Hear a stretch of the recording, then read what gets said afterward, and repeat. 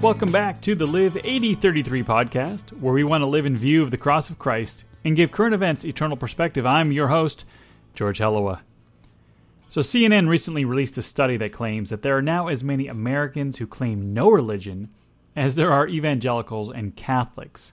So according to the poll, the nuns, the N-O-N-E-S, the nuns have steadily been on the rise since 1972, and they now number around 23% of the U.S. population, up from about 5% when the poll was first taken.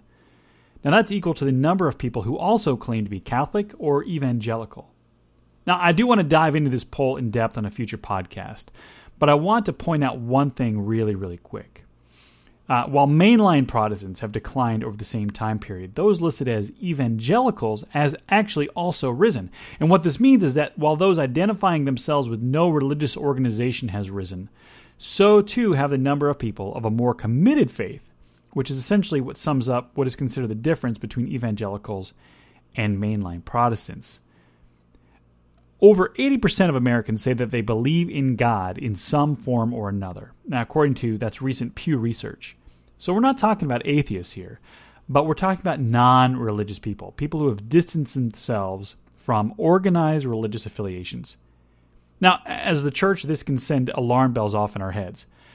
But what if we considered something that as Christians, we are and have always been designed for relationship, not religion, and specifically a relationship with God through Jesus Christ?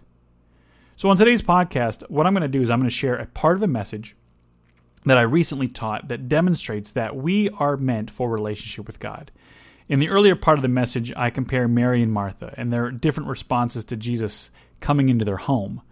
And I look at how one can represent religion and the other a relationship. And so here in this part of the podcast, I want to give you the 5 ways that the Bible demonstrates that you and I, that we are designed for relationship. So if you've been struggling to reach God through religion, if you've been doing whatever you think it takes to make God happy, then maybe this podcast is for you. Let's take a listen. So let me give you this. How do we know we're designed for relationship and not religion? I'm going to give you 5 ways real quick that the Bible shows us that you and I are designed for relationship and not religion, okay? First one is fun. And some of these words, I try to keep them simple, but they don't always work. The language of the Bible is familial, not corporate. Think about it. When you read the Bible, people say they don't organize religion. Apparently neither does God, because he doesn't refer to us as employees, right? He's not there to profit as the manager. The closest that comes is co-laborers, right? But we're also co-heirs with Christ. But the Bible uses these words. When it talks about us, it talks about that God is Father. Jesus is Son. We are sons and daughters of God. We are brothers and sisters. The Bible describes us as the family of God, the bride of Christ, friends of God. It's very, very personal, okay? So the language of the Bible is familial, not corporate. Here's another thing. The gospel is conciliatory, not contractual, okay? Conciliatory, not contractual. Reconciliation, the word reconciliation is that the Bible uses is about restoring relationship, mending that which was broken, right? Be reconciled to God, the Bible says.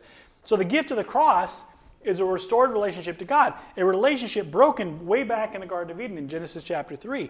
God made sure through Jesus Christ that the barrier of sin that separated mankind from God was torn down by the sacrifice of Jesus Christ. That's why when Christ died, the Bible is sure to tell us this, that the veil in the temple that separated the inner part of the temple from the Holy of Holies, it's a symbol of man's separation from God, that when Jesus died, it was ripped in half from top to bottom. By the way, this was a very thick fabric, okay? This wasn't just like one of these tablecloths. This was like dense fabric that ripped from top to bottom. See, in religion, our standing before God is contractual and transactional, right? As long as each party upholds their end of the bargain, does their part, the relationship will continue. But that is exhausting. And it always gives you a loophole. Anyone ever been part of a breaking a contract? I'm off the hook. You broke the contract. Yes. Okay? But that's not how this is supposed to work. It's conciliatory. God did all the work, and all the work is done. What did Jesus say? It is finished. God did the work in order to restore the relationship. So the gospel is conciliatory, not contractual. It's not, if you do this, I'll do this. And it's like, I did this. Grace, take it. It's done. We also know this. We know that God's motivation is personal, not professional. Right? As the creator of the universe, God has no obligation to his creation. Okay? He can do with us as he chooses, but he doesn't view us as a product, but as precious. All right? What does the Bible say? God so loved the world. That is the motivation of God. I mean, think about it. Does God, who needs nothing, gains nothing from us, does he gain anything from entering into a relationship with us? I mean, as the God of the universe who has all the earth is the Lord's and everything in it, he doesn't need us. He doesn't have to do all these things that he does, but he wants to. Why? Because he loves us. Because he loves us. His motivation is personal, not professional. And check this out. Jesus came to save people, not organizations. Not organizations. 1 Timothy 1:15 says this, "The saying is trustworthy and deserving of full acceptance that Christ Jesus came in the world to save sinners, of whom I am the foremost." Paul writes.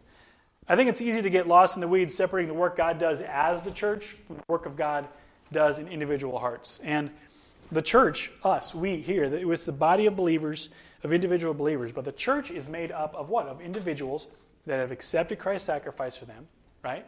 Jesus didn't die for the Baptist church or the Presbyterian church or the Methodist church or the Catholic church, right? He died for you and for me.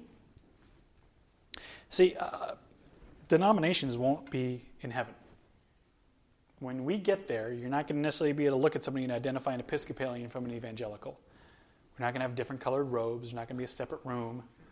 Okay? Does God use those institutions to further the gospel? Yes. But the people of God, the Bible says, are those who come to him in faith. See, Paul even addressed this idea in Romans. He says the Jews thought they alone were God's people, right? The Jews were like, we're the people of God.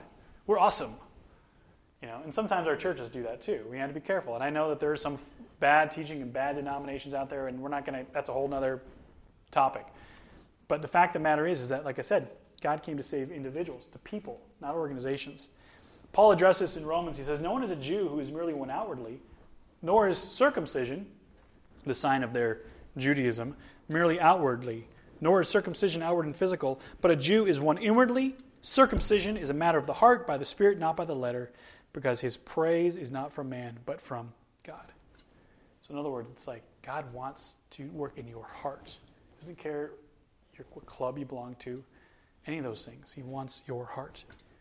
And so finally, how do we know that we are designed for relationship, not religion? It's this, because salvation is a person, not a program. Okay? Salvation is a person. Acts 4:12, there is salvation in no one else, for there is no other name under heaven given among mankind by which we must be saved. That's Acts 4:12. I mean, I think the clearest picture that you and I are designed for a relationship is the fact that the solution to mankind's biggest problem, which is sin and separation from God, was not a to-do list. It's not the 12 steps. It's not membership, but it's Jesus Christ. Look, salvation was never about the 10 Commandments. Okay? It has always been about turning to God in faith through the finished work of Jesus Christ. It is He who is our Savior. It is a person who actually lived, a person we can talk to in prayer, a person we can look forward to coming back.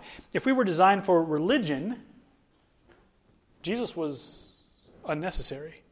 Okay, God could have said, do this and don't do that. But it was never his intention. In fact, the Bible tells us that the commandments, the law, was simply a tutor, a teacher to bring us to Christ, that we might be justified in faith. That's Galatians 3:24. The purpose of the law wasn't to say, do all this and be perfect. It was to say, here's what you can't do, but here's what I will do. And I'll fulfill this in Jesus Christ.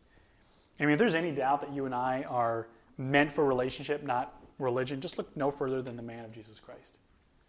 Well, so what? What's the so what here? Always good to ask as we wrap up and before we head into discussion time. Ask yourself this question. Are you trying to connect with God through religion or relationship? Okay? Are you distracted with much serving? Are you sitting at his feet abiding? Because if you're answering God's knock on the door of your heart, it's not because he wants to see you running around exhausting yourself trying to be a good person. It's because he wants to have a relationship with you, a relationship that you were designed for, and a relationship that through Jesus Christ he made able to happen. Something to think about. Let's pray and we'll do discussion. Father, thank you for this time. Thank you for reminding us that we were built to have a relationship with you, that you used to walk and talk with Adam and Eve in the Garden of Eden, and that relationship was broken through sin, but through Jesus Christ you made a way to restore the relationship, to be reconciled to you. God, forgive us for the times that we try to get to you on our own effort, because we're never going to be good enough. But that's why Jesus.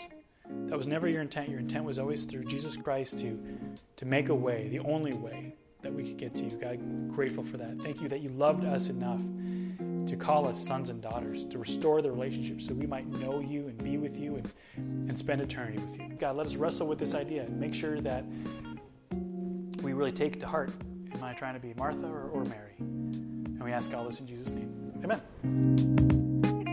So there it is. 5 ways we know we are designed for a relationship with God. And if you don't already have one, it's so easy to start. Just ask. Ask Jesus to forgive you of your sins, the things that get in between you and God. Ask him to come into your life. It's really, truly that easy to believe that he died for your sins and was buried and 3 days later rose again to everlasting life. It's the first step in a long and beautiful relationship. If you'd like to hear the full version of this message where I talk about Mary and Martha, head over to patreon.com/live8033. If you're a supporter of the podcast, you'll get to hear the whole thing. If you'd like to know more about a relationship with Jesus, if you have thoughts, comments, or just want to say hi, go ahead and email us at live8033@gmail.com. And please, if you liked what you heard today, be sure to subscribe, share it with your friends, and if you'd like to partner with us and help make the podcast happen, visit our Patreon page and become a supporter and help get this podcast out to reach other people with the Word of God. Our music today and every day is by Lee Rosevear, and you can check out his stuff at freemusicarchive.org. As always, my name is George Hellowa. You've been listening to the Live 8033 podcast, where we want to live in view of the cross of Christ and give current events eternal perspective. God bless you. We'll see you at the next podcast.